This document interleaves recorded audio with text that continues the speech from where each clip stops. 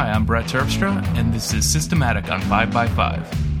Bandwidth for October has been provided by CacheFly, the fastest, most reliable CDN in the business. CacheFly delivers all of our content here at 5x5, and they really are the best. Check them out at cachefly.com and let them know you heard about them on 5x5. So I'm here this week with David Sparks, also known as Max Sparky. How you doing, David? Hello, Mr. Terpstra. A pleasure to be on your show. It is a pleasure to have you here. We've been working together lately. You and I co-authored the 60 Mountain Lion Tips book that has recently been available on the iBookstore. And Yes. Among others, you have also written iPad at Work and a top seller called Paperless. And you run the Mac Power Users podcast. And you're a pretty prolific content creator in addition to a day job. Yeah, I am. I really love doing this stuff. I can tell. It shows. I had a friend say to me, who's a lawyer friend who didn't know about, the alter ego. And I recently got turned on to our podcast, and he started listening to the show. And now when I meet with him, he always wants to talk about the most recent show. And he said, I don't understand how you can do that show every week. How you can get by and do everything else. And my response to him was, I don't know how I could get by if I didn't do the show every week, because it's just such a great outlet for me. I enjoy it so much. I'm the same way. There's really never been a point in my working career that I haven't had side pursuits that were content related, I guess. I would. Well, they say if you want to get something done, you find a busy person.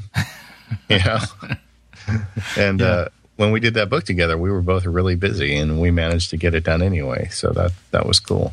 I'm always amused by the people who write me and say, I know you're a really busy guy. And the fact is, if I were so busy I couldn't read emails, I wouldn't be reading their email anyway. So Yeah. I do read emails. I enjoy them, actually. Except for the ones that complain about free software and yell at me. Come on. Yeah. Some people do get angry. I get some strange emails once in a while, and I just archive them. I don't bother responding. Merlin's got great advice. Don't argue with people on the internet. I like that. Yeah, I'm learning. Like I love constructive criticism and to some extent feature ideas, but yeah, outright annoyance and anger toward someone who gave you something for free, that is uncalled for. Yeah. But it happens so rarely. People are so polite most of the time. Oh, absolutely. It's amazing to me, because you hear from people all over the world who, something you do makes their life a little better. And boy, that's like my wheelhouse. When I feel that, I'm ready to go and do more. Yeah, absolutely. I've been offered beers in just about every country that serves beer, and it is what keeps me going. It's what drives me to share what I create. I'll probably always create that stuff, but putting it out there, if I had a majority negative reaction, obviously I wouldn't do it anymore. Yeah. And the reaction to our book has been very polite and kind as well. Yeah, people are digging it. The 60 tips, that's stuff that, helps you just sort it out, right? Because you're running the Mac and you're really busy. And if you just get a little something out of it, I'm out, I guess I'm the salesman too much, but it's 12 cents a tip for 60 tips for $7. So I bet you're going to find a couple in there that are worth it. And I don't know about you, but I learned 30 of those tips weren't mine, and I learned from almost all of them. And it was a great collaborative experience. I think there's something came out of it that would suit just about any Mac user. Yeah. Yeah. And I just like doing stuff with people that I dig. And that's why it was so much fun doing that book with you. Ah, thanks. I feel the same about you. Mutual Admiration Society. So as you mentioned, your day job is legal related.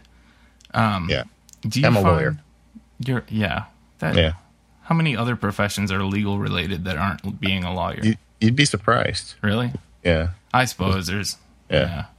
I can think of a few off the top of my head, but I actually don't know what the professional titles for them are. But okay. You're a lawyer. The less you know about that stuff, the better off you are, honestly.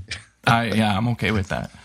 All right, so you're a lawyer, which means you probably have a pretty stressful schedule during the day to begin with. Is that accurate?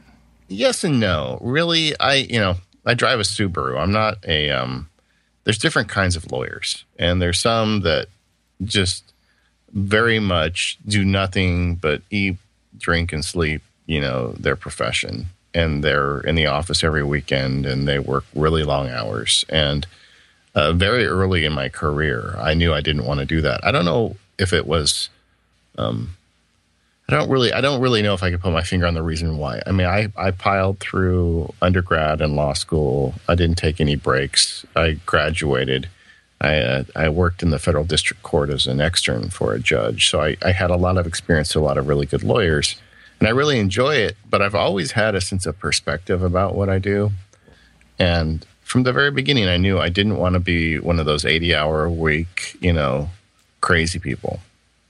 So the very first job I took out of law school was in a firm where they didn't expect me to bill a lot of hours, but instead they just wanted me to win. And they gave me a lot of free rein. And, I was a big debater in college, and I wanted to try cases, and I went to a place where I got to do that. As a result, I do have a lot of stress at work. I guess you would say stress, but I kind of treat that the same way I treat my Max Sparky stuff. It's just stuff I enjoy doing with people I enjoy working with. So it's not that stressful for me, and I deal with crazy lawyers on the other side sometimes, and judges and clients like every lawyer does. But I just have always had a real sense of balance about my life. So it's really never bothered me that much. I don't make the really super big bucks doing it, the way I do it, but I'm very happy with it. I like the work I do. I like the people I help. And I don't know. I'm a weirdo among lawyers. I'll say that much. Would you say then that stress in a day job is really a matter of personal choice? Well, I think it's a signal, right? If you're doing something where you're always stressed out, maybe you need to be listening to that. Yeah. No, another thing I do, I never really talk about this on podcasts, but anyway, I'm a meditator. I have a mindfulness meditation practice, and I think that helps me too. I referred to something along those lines in an earlier podcast as was pointed out to me, hippie crap. Yeah, well, that's me right there. Is what you do, and I don't mean to pry, but is what you do, would you consider it like the road to enlightenment, or is it more of a health regime? That's an interesting question. I attended a Zen center for a while, and I just, with my life and my commitments, I didn't really have the time to really, bite in full force.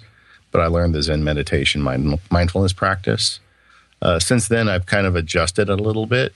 And I do listen to like some of the Dharma talk podcasts once in a while, but I wouldn't consider myself like a full-on Buddhist. But I do like that meditation practice. In fact, when I go through periods where I get really busy and I don't have time to sit in the mornings, I think it throws me off my game. I don't look at it, I guess to answer your question though, I don't look at it as a path to enlightenment so much as a way to connect with my own body and my mind. And what it really gives me is a bit of a pause between action and reaction. I don't know. It's kind of hard to get all hippie about this stuff, but it's a practice that works for me. What you're saying right now, I can buy into. Like that's not this like crystals in the corner of the room kind of stuff that never quite has clicked for me. No, but that stuff like finding that connection for me right now, it's I'm working just to quiet my brain down for a while. Well, and that's all really what a mindfulness meditation is, I mean, for years when I started it, it just blew me away constantly how just to sit there and say, okay, quiet your brain right now and see how long you can last. See if you can last 5 seconds without thinking about something, because that mind is a brain is an unruly organ. And so the ability to observe yourself and participate in this a little more forcefully is a good thing. I don't know. I don't know how I even got on this track, Brett. I did it to you. It's all my fault. You're such a good interviewer. Look what you're doing. I've opened you up. Yes. It's weird because, see, now I'm going to go off on a sidetrack and we're going to forget this part of the conversation. But I've been told, like, people that watch me do interviews for, like, at WWDC and things, they're like, wow, you're really good. You got them to say stuff that I wouldn't even have thought to ask. And I don't know how or why I do that, but I do get people talking about things they don't normally publicly mention. Yeah, well, I'm not really hung up on the meditation thing. It just doesn't really fit into a Mac Power Users podcast. Sure. It's not that I get anyone's deep dark secrets. Yeah. I just explore areas that other people, I guess, don't bother asking about. Yeah. What's funny though is I never ask the obvious questions. Like I'll talk to someone on the phone for the first time in like 5 years, an old friend, whatever, and I'll tell my mom about it, a weekend later, and she'll be like, "Oh, so how are they doing with this? And did they do this?" And I never know an answer to a single question that a normal person would ask. Like, are they married? I don't know. Do they have kids? I don't know. Yeah, exactly. Yeah. I don't ask any of that stuff. I get off on, they say one thing that sparks interest for me, and that's what I follow. I don't remember to ask the everyday questions. Interesting. That was my sidetrack, and I actually remember that we were previously talking about meditation, and that came from talking about your day job, and I'm going to bring it full circle. So, how do you balance? You talked about how you wouldn't survive your day job without having your secondary outlets, or maybe primary outlets, depending on how you look at it. But how do you find that balance? How do you juggle like a legal career with kind of the very productivity, tip-oriented workflow blogging that you do? Well, there's a lot of intermingling of those two, because a lot of the need become more productive and find workflows that work for me is arising from the fact that, I'm slaying dragons in the day job. So a lot of the stuff that I do during the day gives rise to ideas for show topics or posts on the website, or even books. The paperless book arose out of the fact that I needed to figure out paperless for myself. So I think there is, these things work together, which is great. But I gave a long interview for Command Space about just, how hard some of this stuff is. And my story really hasn't changed. It is difficult when you start getting into this stuff and you start getting in deeper, managing essentially two careers at once. And when I first started MacSparky, I had said, okay, I'll spend 15 minutes a day making a nerdy blog that nobody will read. And now, there's books and podcasts and public speaking and, all these things going out of it. It's gone way beyond 15 minutes a day. And how do you do that responsibly when you have a day job and you have commitments there, and you have kids and you have commitments there, and you have a marriage that you'd like to keep, and, all the things that in life you need. And the good news for me is this stuff just didn't happen overnight. It has happened gradually over many years.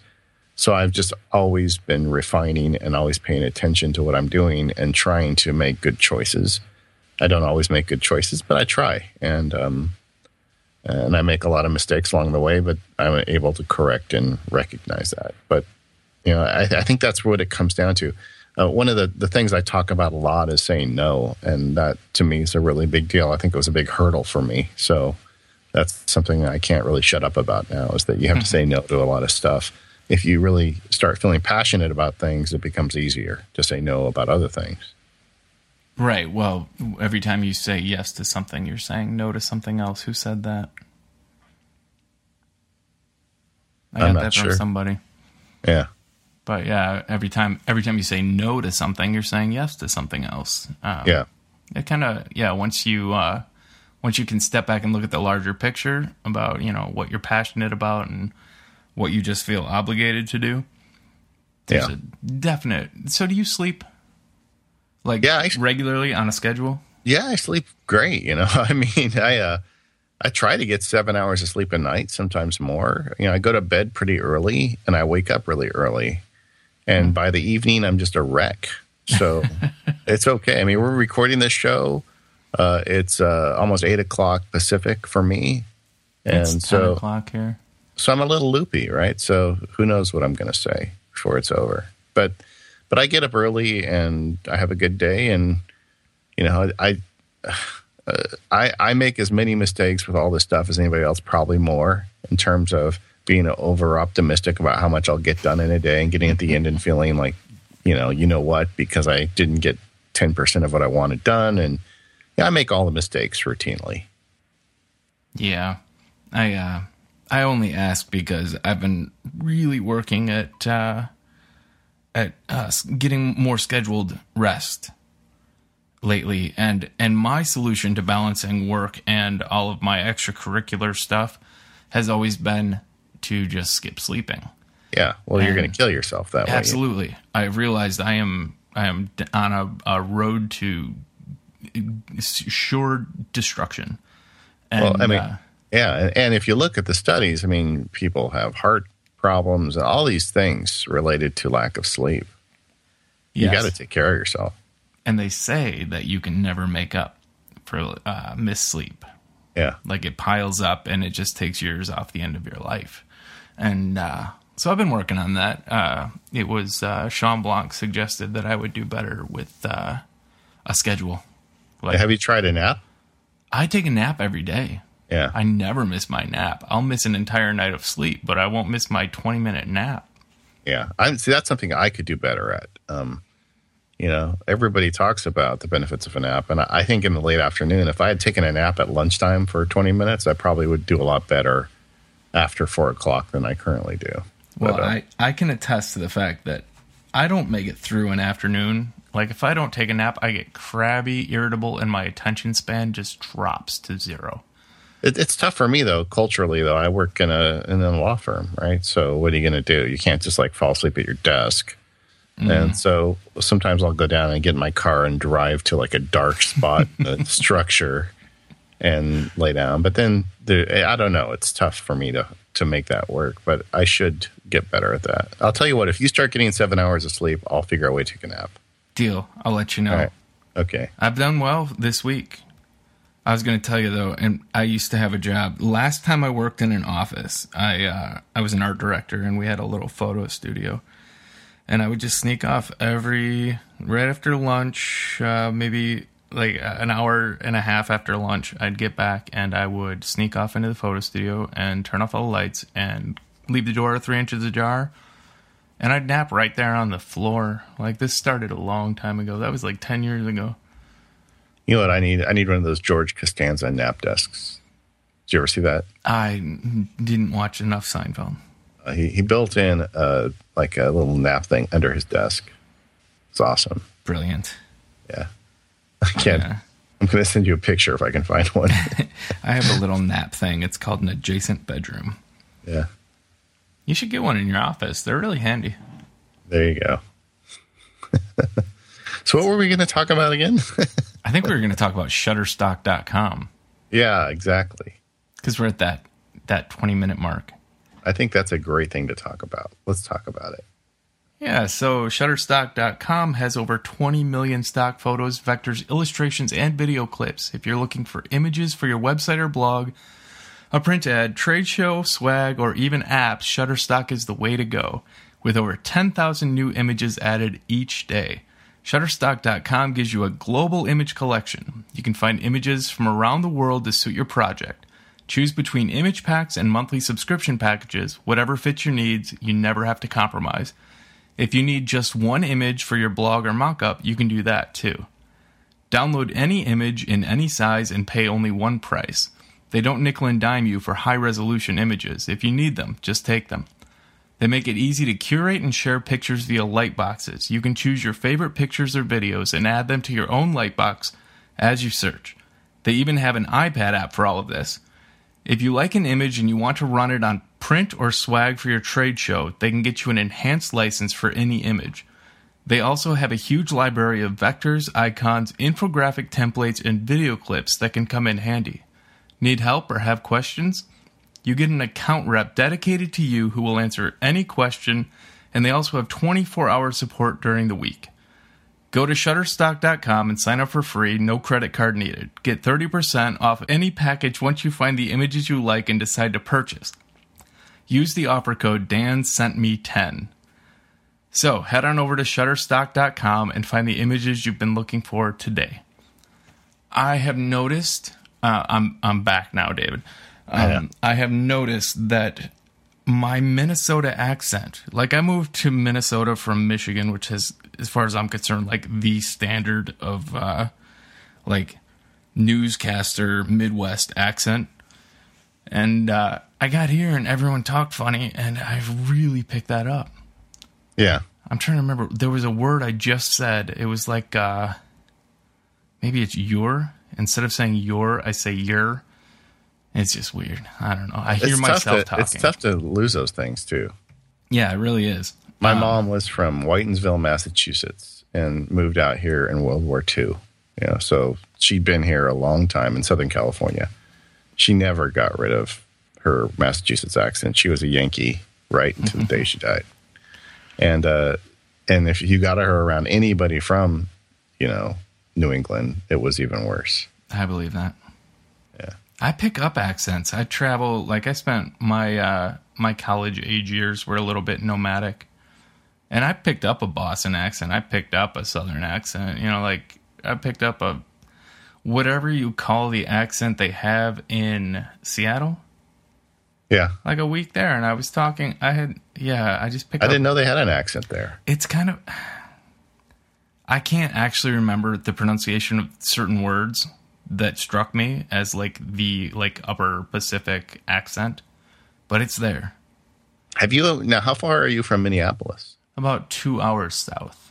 Yeah. I had a case there several years ago. So I had 3 days of deposition in Minneapolis. And, man, it was cold. It was like middle of January.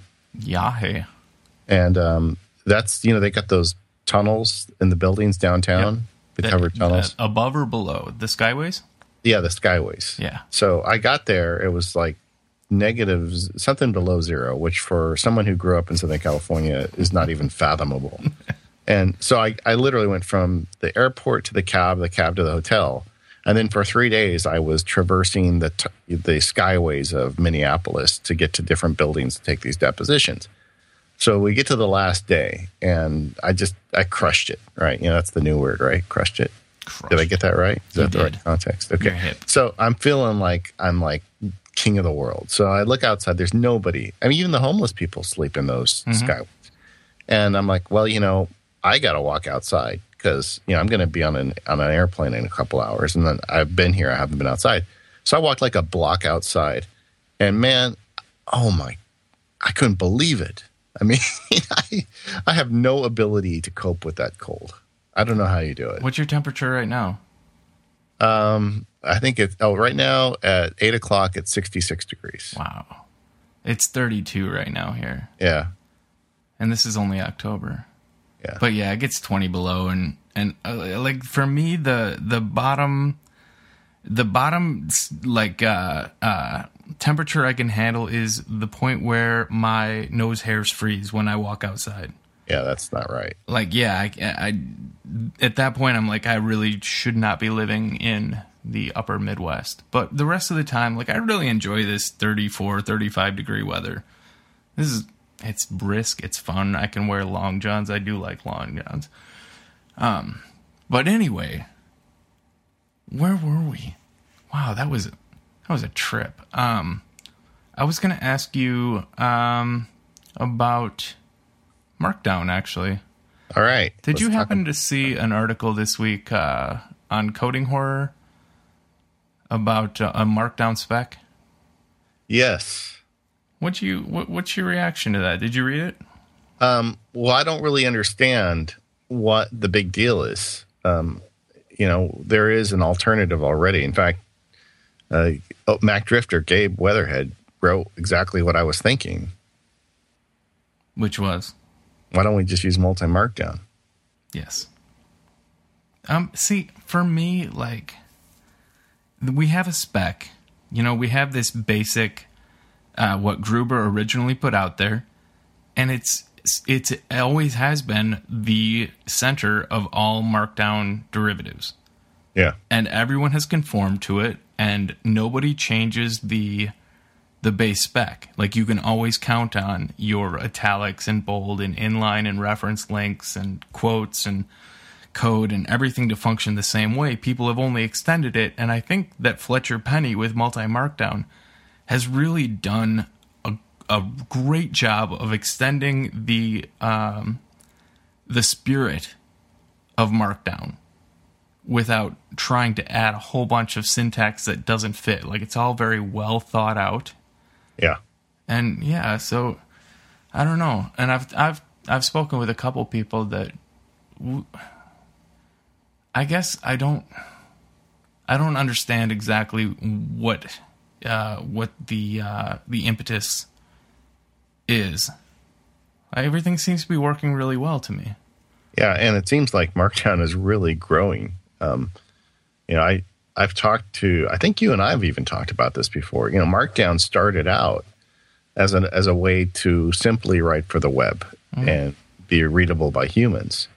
But the best thing that ever happened to Markdown was iOS, where you got an application or a software platform that doesn't really do a very good job of supporting RTF. And as a result, you've got all these text editors. I mean, this influx of text editors. And, you know, people want to get that formatting across to, you know, from their text editor to their Mac and back and forth. And then you've got things like iCloud or Dropbox where now it's easy to sync these text files, but you still want to get your formatting in. Markdown's the perfect solution for that. It really is. And it really breathed new life into Markdown. And so I don't know what the percentages are. I don't think anybody really can know. But my guess is that maybe more than half the people that are using Markdown aren't using it to write for the web. They're just using it as a way to put formatting into text they want to bounce around. And those people sometimes have needs for things that go beyond the basic web tools that Gruber built. And for those people, there's multi-Markdown, and it does the job quite nicely. It does, and Fletcher's always had an eye out toward multi-format output. Yeah, not just HTML. And I mean, I write my app Marked it really is only for Markdown. I mean, that's the only reason you would buy it. Yeah. Whether you're learning it or you're really good at it and you want to preview what you're going to put on GitHub, whatever, it's only for people who want to use Markdown or a derivative. And I can tell you that I get requests daily for new output formats that people aren't just writing for the web. In fact, I would say 50%. Yeah, you would know better than anybody, really, because you're on the business end of this thing, right? And based on the requests I get, and obviously I can't account for every user or create like actual like statistics for the actual usage of the app, but I really like based on the support requests that I field. It's a very large number of people that are actually using Markdown to create corporate mailings, PDFs, doc files that are shared with other employees, and there's a ton of use in educational fields where professors are creating their syllabi and everything using Markdown and recommending students take notes in Markdown. It's a great note-taking. Like, it's just so simple to mark up and write as you go, and essentially you're just typing plain text, right? It's perfect for note-taking. And yeah, I see it all over in every field, and very little of it is actually geared toward, say, blogging or web content. I do everything in Markdown, really. I mean, as an attorney, I write my billings in Markdown. I take notes in Markdown. I use your fantastic NVAlt that's full of Markdown for me, and it's just become the way I write. Well, and we talk a lot about how it's future-proof. Yeah. And it is, for the most part, I've been having some internal struggles lately, but I'll detail those more on my own blog. But I have found that with a little, you have to understand regular expressions and scripting to really make it useful. But you can take these markdown files literally anywhere because it is just plain text. And I think a lot of people get hung up on because they don't know how to use a basic regular expression search and replace. And I don't think that's standard knowledge for even the average power user. Regular expressions are kind of a voodoo mystery for most people. It comes with so much overhead to learn it. I mean, I'm certainly a novice at it just because I don't have a day or two to throw at it. I've spent years learning it. Yeah. And that's why we all love you so much, Brett, because, really how much of this stuff that you do arises from your knowledge of regular expressions and the simple scripting stuff you do. I mean, how much of my knowledge of regular expressions, though, arose from my need to do these things? Yeah. Well, I'm not trying to belittle it, but I mean, it's just you bring so much to the community because you've trod that path. Well, yeah, and I didn't take offense to that at all. I just think that the reason that I know how to do this is because I had to figure it out the first time I needed to do it. Does that make sense? Yeah, totally. And then from there, I just developed. And I don't know, things like, if I couldn't take apart other people's work, if there weren't pioneers in all of these fields already, I don't know that I would understand half of what I do now. I probably would figure it out eventually, but I put my stuff out there because I assume that people will take it apart the same way that I took everything apart to figure out how to do what I do. Yeah, anything I've ever done of any success in AppleScript, I'd like to say it's from all the books and classes I've taken on AppleScript. But at the end of the day, it comes down to me finding someone who scripted something similar before and sometimes improving it and a lot of times just completely ripping it off. Yeah, I owe Veritrope a lot of... Yeah, me too. And now, there's somebody that should get a lot of drinks. Yeah, no kidding. In fact, I'm pretty sure he was with Michael Schechter a couple weeks ago. Can't prove that. I just remember a tweet. But I believe they were getting beers for each other. Excellent. Who's the guy who does all the iTunes Apple scripts? Doug. Doug's Apple scripts. Those are great. I've learned a ton from those. Yeah. Doug scripts. So, I'm gonna... Wow. Did you see that train of thought? It just we're kind of blowing our plan, aren't we? We were going to be so efficient. Yeah. I'm going to do sponsor 2 because then I think our top 3 picks are going to take a little extra time because we have some back and forth on those. All right. Let's do it. So let's talk about lynda.com. Lynda.com is an online learning company with more than 77,000 video tutorials that teach software, creative, and business skills. You can learn anytime, anywhere, and at your own pace. Save and prioritize courses in your queue for whenever you're ready to watch, tracking your progress in each. You can learn on the go with their optimized mobile site or with the free iPhone and iPad app for members. They've got it all from bite-sized tutorials to comprehensive courses in web design, programming, design, photography, business, audio and video, 3D, and animation. With new courses added every week, the training library keeps pace with today's fast-changing technical and software skills.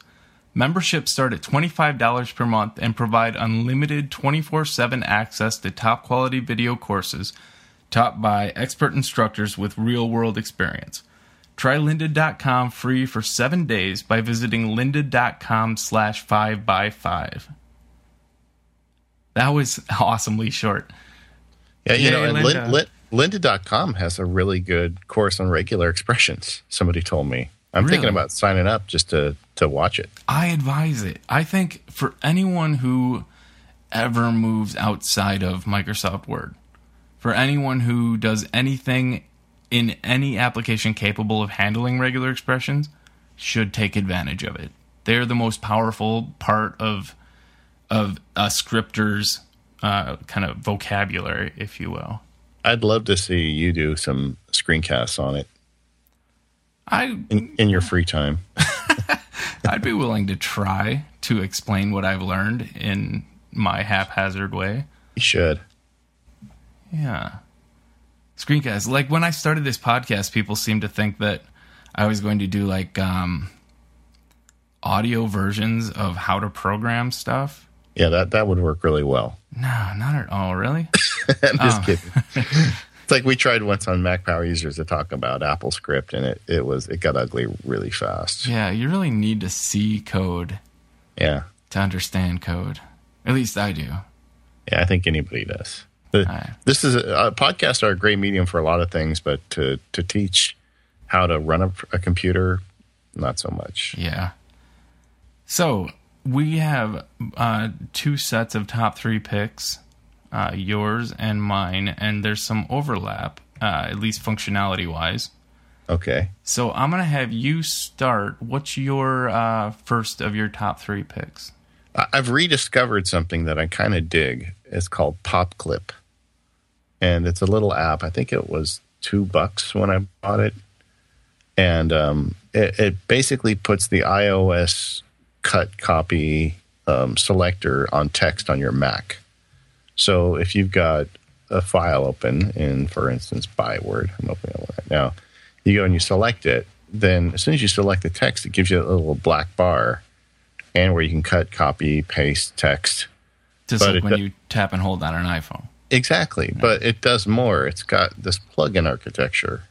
And like one of the things is when I start writing, because I do some stuff for Macworld, and I'm always on trying to stay within my word limit. And this gives you a word count when you select text. And I know that every text editor on the planet has that already, but this allows you to check just that paragraph, for instance. Or you can take the selected text and it can send it to an OmniFocus task or create an email from it. And it's all these just little plugins. So I bought it like, I don't know, when it first came out, and it was fun for a little while, but never stuck. And then about a month ago, I reinstalled it, and I saw all these plugins and started adding them, and now I'm just using it all the time. It's called PopClip. Let me see here. How much does it cost? I should have known that before I got online. Sorry. Oh, that's okay. I do that all the time. In fact, that's the only way I do it. And then it's always a challenge because if you've bought, and now it's $4.99. I might have paid less for it when I bought it, but it's worth $49. It's worth $4.99. Oh, I'm looking through these extensions. Can you write your own extensions for it? Does it have an API? I don't know. If anybody could, Brett Terpstra could. I'm really curious because, they've got things in there like the Google Lucky search.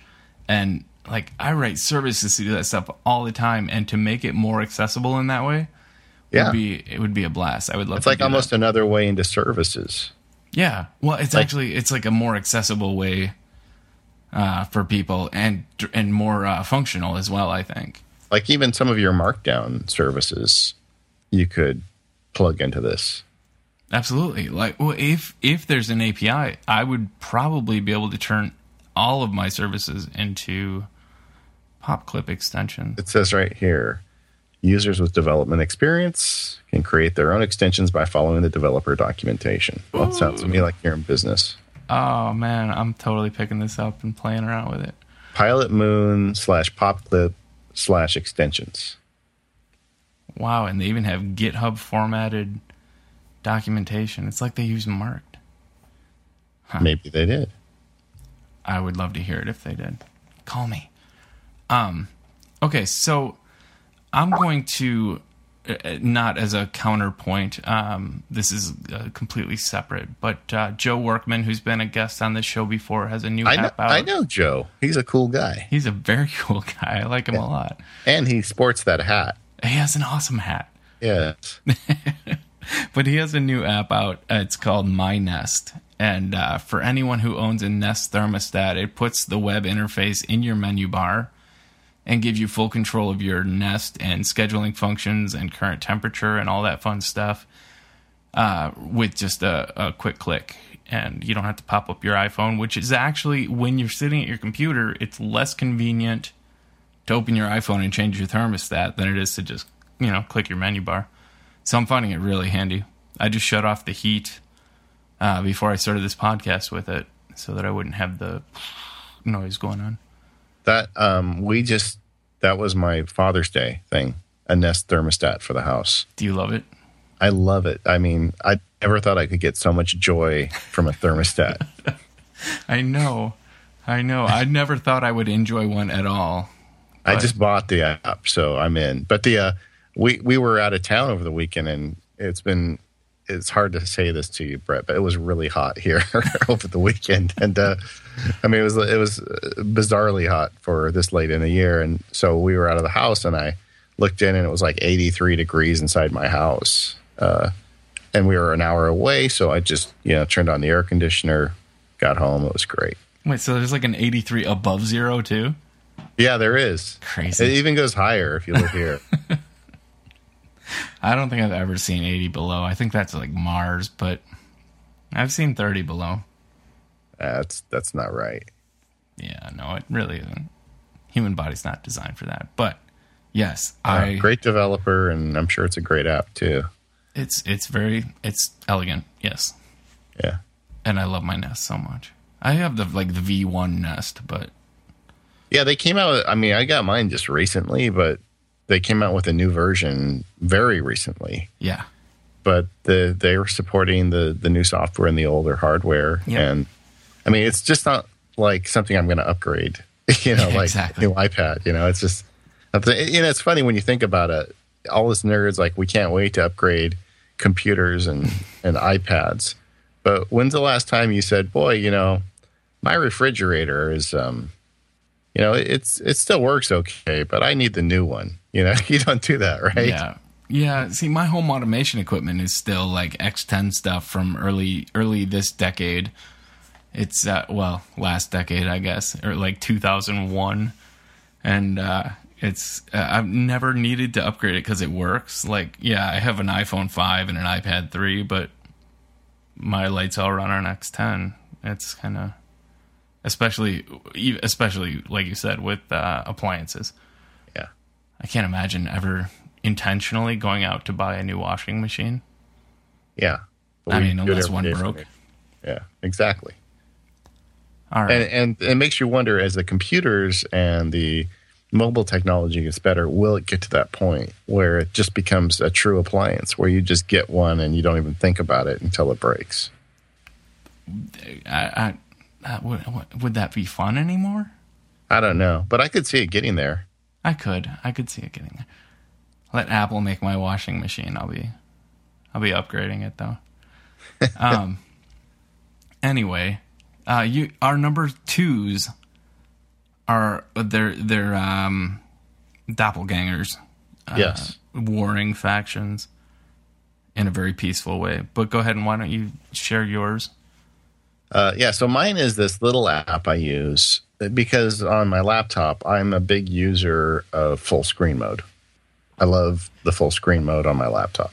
And I'm always facing the problem of I've got a little piece of clip art or text or something, and I want to take it from here to there without having to try and meticulously drag it across 3 screens and all that stuff that you do with a trackpad. So I have this app called Drag and Drop. DRAGONDROP with no space. And all it does is you grab an object and you wiggle it back and forth 2 or 3 times, and a little landing box opens up, and you let go of it and drop it in there, and then it just stays there. And then you can move to whatever full screen or other app you want to, and then you can pull it out of that box and put it in your app. Like, for instance, Keynote is a good example. A lot of times I'll make a graphic in OmniGraffle, and I'll save it out as a PNG file without any back to it. And then I'll just drag and drop it from the desktop onto the drag and drop, and then I'll go into Keynote and I'll drop that graphic in. I love that. I use it all the time. So my counterpoint to that would be Yoink. Yeah, and you've written about Yoink. I bought it when you wrote about it, but I never got my head wrapped around it. Okay, well, I'll give it a brief description, but then I want to hear what you didn't get and what makes drag and drop different for you. So Yoink has 2 modes of operation. One is very similar to drag and drop, where when you start to drag something, it pops up a window right near your cursor, and you can drop onto a palette there. The way I use it is a drawer that slides in from the side of my screen, just a short little drawer. So if I start dragging a file and I want to move it to another space or drop it in an application that isn't currently open, I can just drag it into that drawer, and it creates a stack. And I can stack as many files as I want in there, and then pull them out all at once or individually into their target destination. So whereas normally if I wanted to say pick up a file from my desktop, start a reply email and drop it in as an attachment, I can do that with multi-touch gestures by flipping spaces and holding down my mouse while I hit Command R and then dropping in the file. This just makes inevitably something goes wrong.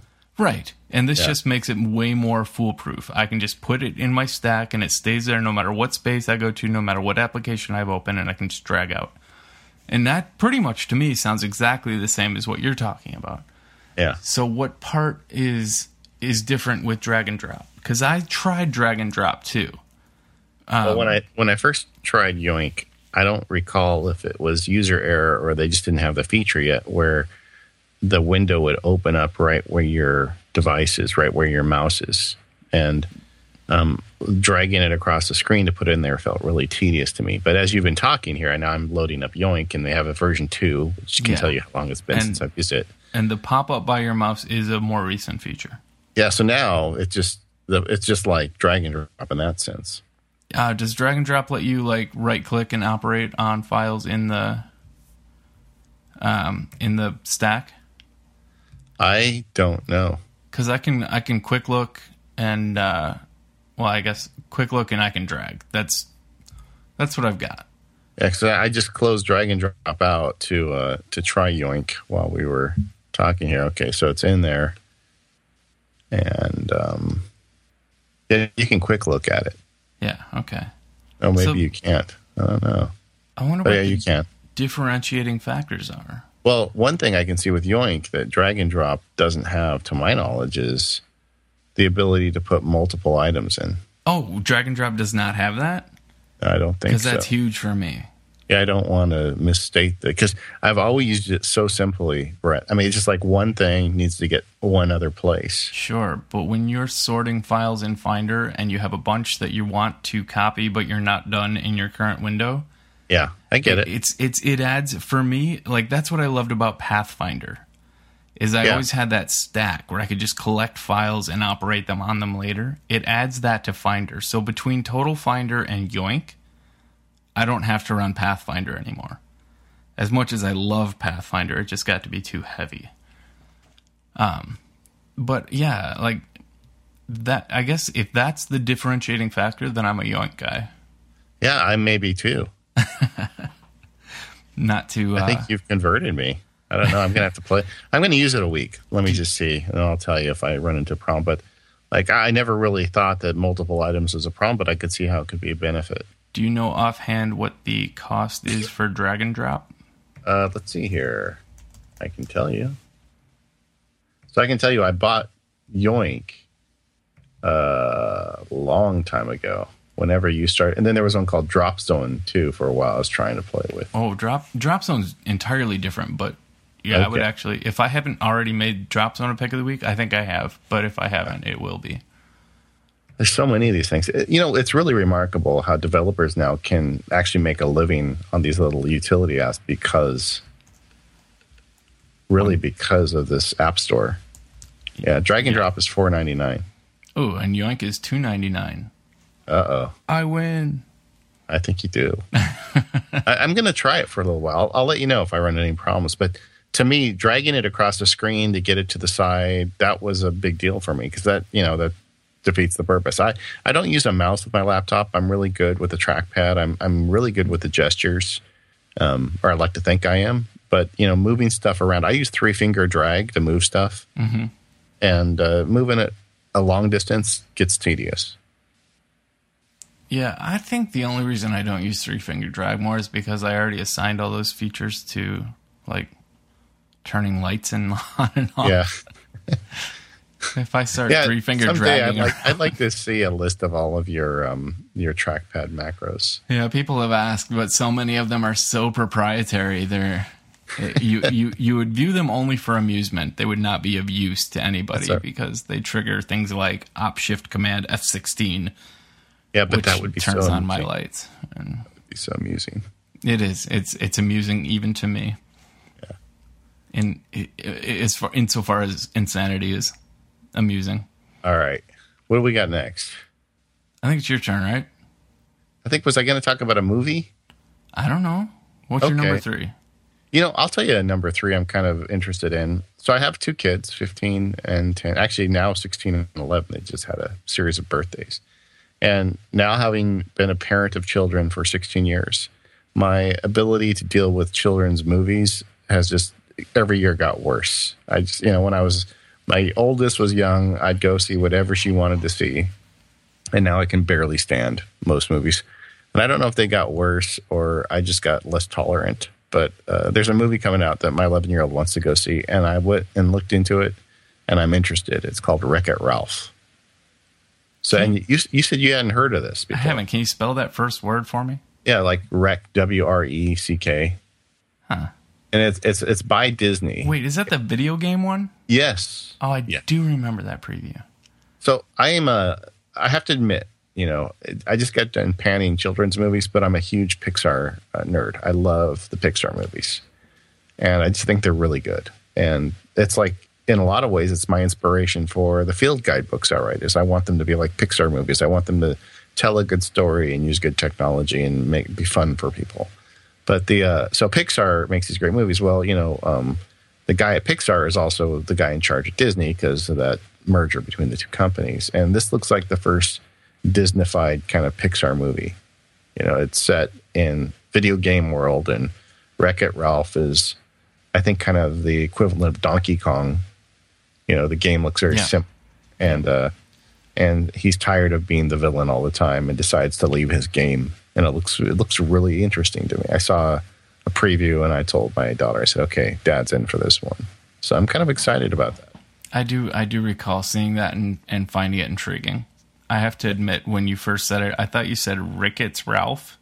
Yeah, which was going to be a weird, like, old timey skin disease kind of. What is rickets? It's not shingles. It's different. I don't even want to know. I don't even want to know. No, but that one looked great. That one reminded me of the sense of humor I found in How to Train Your Dragon. I think that's what that was called. Another kids movie that I really enjoyed. What blew me away about that movie is my wife works in animal behavior. Yeah. So I'm familiar with all kinds of horse, dog, feline. I shouldn't say dog and feline. I should say either canine and feline or dog and cat. But I'll just ignore that. Yeah. But the behavior and the body language and the signals and the way that they created the dragon in that movie and the gestures they gave it and the eye aversion and the head tilt and all of these things that are classic animal behavior signs were accurate. And it was hilarious to watch how, I think the layperson would look at it and just recognize, that's how, an animal would react. But if you know some of the more like detailed signs, signals that animals give off and people, it was just fascinating to watch. They put a lot of thought into that. It was fun. Yeah, I thought that was a really good movie, and it wasn't even Pixar. I'm biased, right? I don't know how anyone could not like Pixar. Have you ever met anyone who does not like Pixar? Not really, but I don't really get into it with people much. But I was just telling a guy the other day. He says, "Oh, I've never seen any of those movies," and I was telling you should really watch like The Incredibles. He's like, "That's a kid's movie." I'm like, "No, that's a movie about a guy's midlife crisis." Well, that's the best thing about a good kids movie is that it's not really just a kids movie. Yeah, like it's everything's veiled enough that kids won't walk out of there going, "Mommy, what's a?" But at the same time, adults get all the jokes. That's vital to me. I don't have kids, Everyone knows I don't have kids. I say that all the time, but I love kids' movies. Good ones, anyway. Well, if I didn't have kids, I probably wouldn't have discovered some of these Pixar movies. But also, it seems to me like when my oldest was very young, they were still cartoons. They weren't 3D movies. Right. And it seems to me, well, a lot of those were pretty bad too. But with the 3D movies came the real, influx of these gag movies where it's a very, very thin storyline with a lot of goofy gags. Yeah. And I just can't take it. I just can't sit through it. No, I'm with you on that. Cloudy with a Chance of Meatballs. You see that one? Yeah. Oh, that one I loved. I saw that one twice, actually. My daughter's named Sam Sparks. And she's the newscaster. She was in junior high at the time. She did the morning news every day at the school. So you can imagine, when that came out. I don't know if you'll remember the reference, but my cat is actually named Steve, mostly because of that movie. Oh, really? I can see that. I can see you doing that. Yeah. Steve. Anyway, should I go ahead and do my third pick then? Yeah, go for it. All right. There's a new game that has actually taken up more of my time than Monsters Ate My Condo or Super Monsters Ate My Condo, and it's Letterpress from Lauren Brichter. It's like social. Well, saying social boggle is kind of stupid because boggle is social, but this you play with individual people over Game Center, and if you pay the price, I think it's 99 cents for the premium version, you can play as many games at once as you want. So I have this like racked up queue of challengers that I play. Like you have a 5x5 letter grid and you play words and you can steal letters, and when the grid is filled out, like when you use the last letter, whoever has the most points racked up wins. And it can be infuriating when you go back and forth with someone so many times, and all you need to do is spell the letter or spell the word key, like QI, but you have to have enough points racked up so that when you play QI, it's going to leave you ahead. And it can go on forever. But most of the time, it's just really fun kind of word nerd exercises. And it has consumed my free time. Every time I take a break, when I would normally go get a cup of coffee, I'm playing Letterpress. So how many word games ultimately come down to someone playing QI but not knowing what it means? I don't know what it means. It's like the go-to in Words with Friends and Scrabble. Yeah. It's here, right? Well, so I downloaded this game and I need to like play with it. I have the best of intentions when I download games to my iOS devices, and I never make good on it. I just never have time to like get into these things. But I assume then that you don't game anywhere.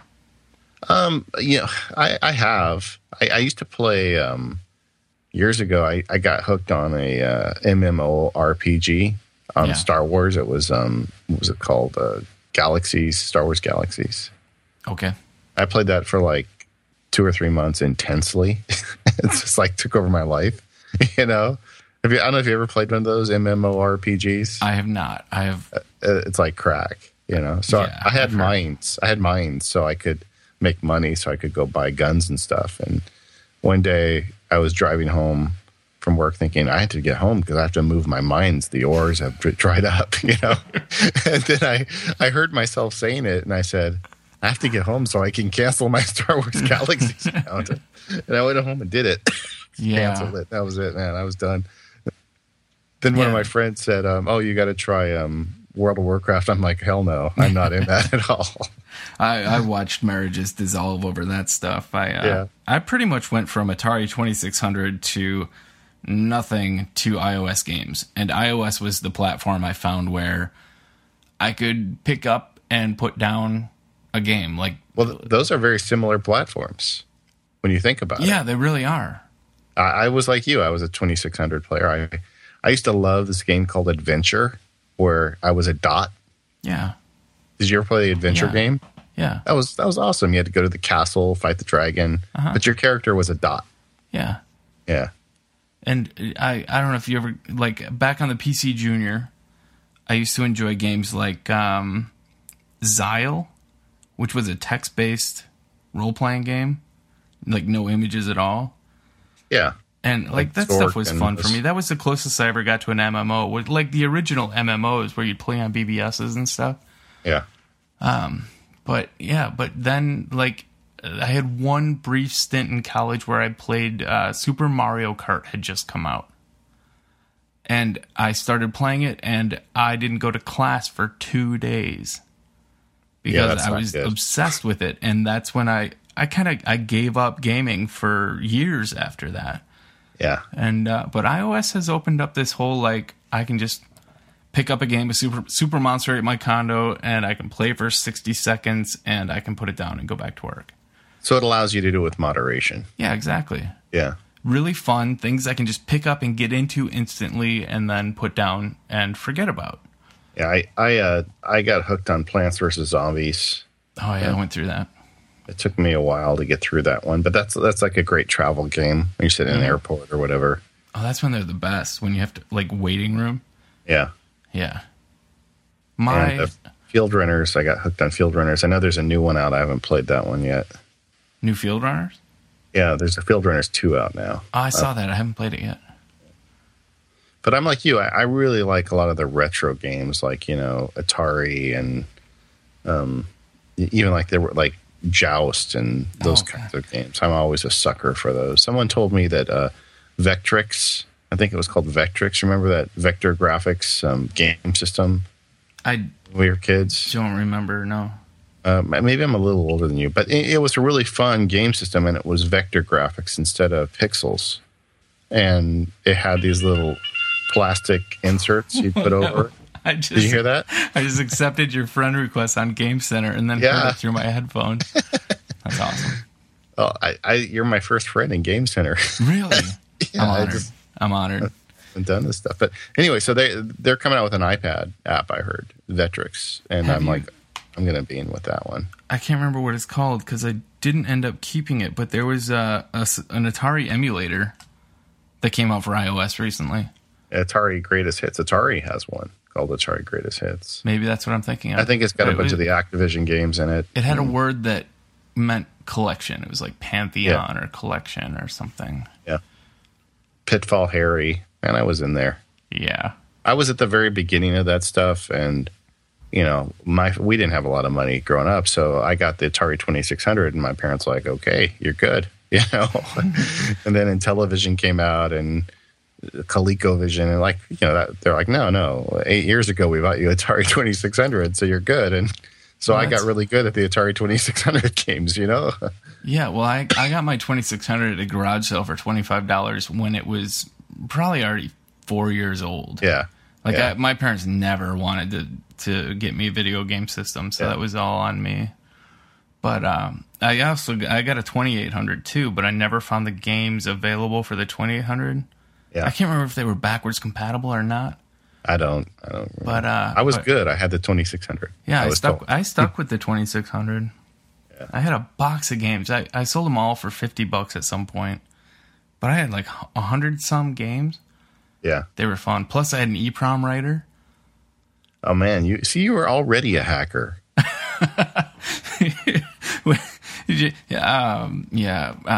There was one called Bachelorette Party, which was like an R-rated 8-bit Space Invaders with breasts.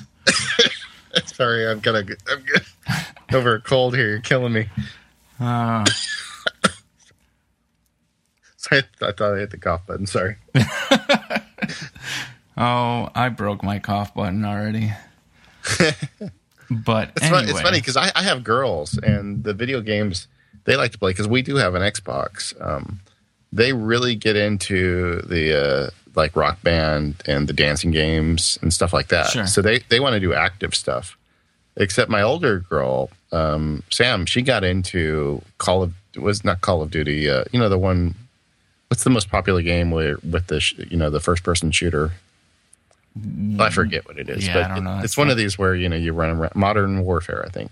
Okay. So she got into it, but she doesn't like to play online because none of us are any good. But she likes to play me because she knows she can beat me. So I get these text messages at work once in a while from my daughter. It says, "Can I blow you up tonight? Can I shoot you?" And then I text back, "Well, did you clean your room?" "Yeah, I cleaned my room." "Okay, then you can shoot me." Nice. Yeah, it's fun. Whatever you do, right? I have to say that the preview that are out right now for BioShock Infinity have me ready to go start platform gaming again. Have you seen these? No, and I just don't keep up with it, Brett. I mean, like I was talking about earlier, saying no to stuff. Games went out a long time ago for me. Right, and I'm with you, but this is what may draw me back in. Yeah. Look up the BioShock Infinity preview on YouTube. Even if you never play it, which I may not, it is a great preview. It's like what game previews these days are so much like actual movie previews that it blows me away. And they're using like in-game engines to make them. Mm-hmm. It's not like rendered stuff like in our day. Right. Craziness. Our day. The world has passed us by. BioShock Infinite, is that it? Infinity, I think. It might be just Infinite. I could be old. I could be crazy. All right, I'll check it out. All right.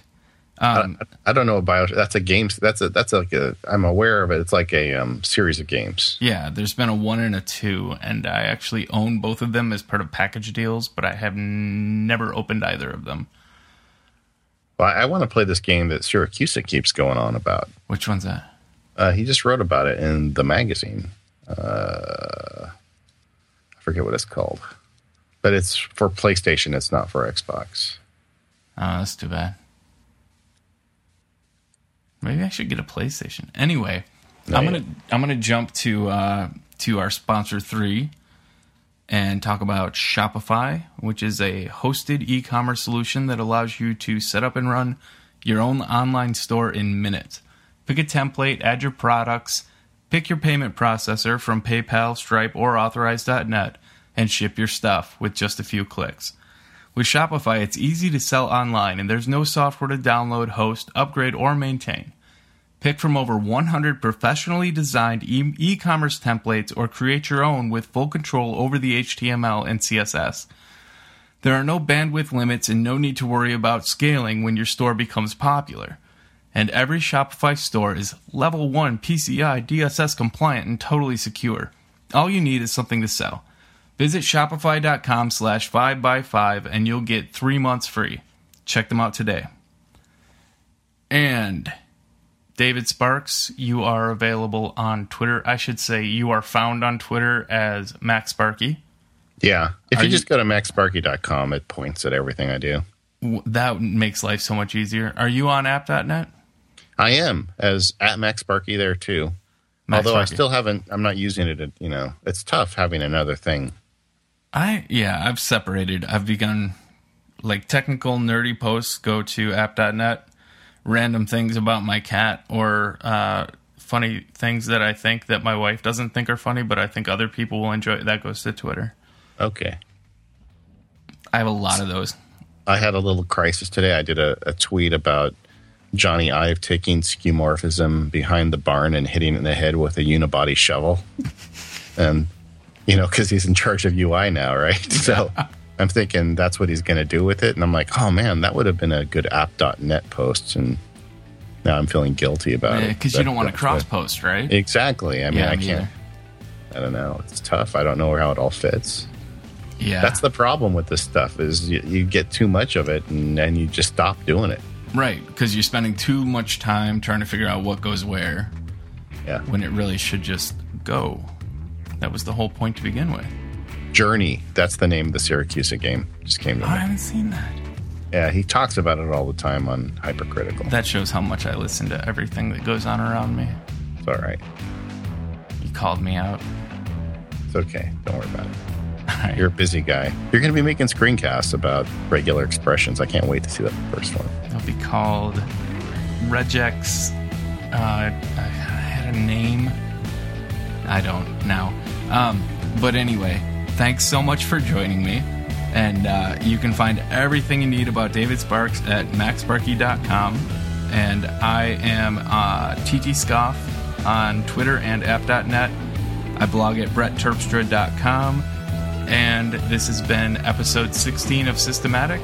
Thanks everybody for tuning in. Thanks David for being here, and we'll see you all in a week.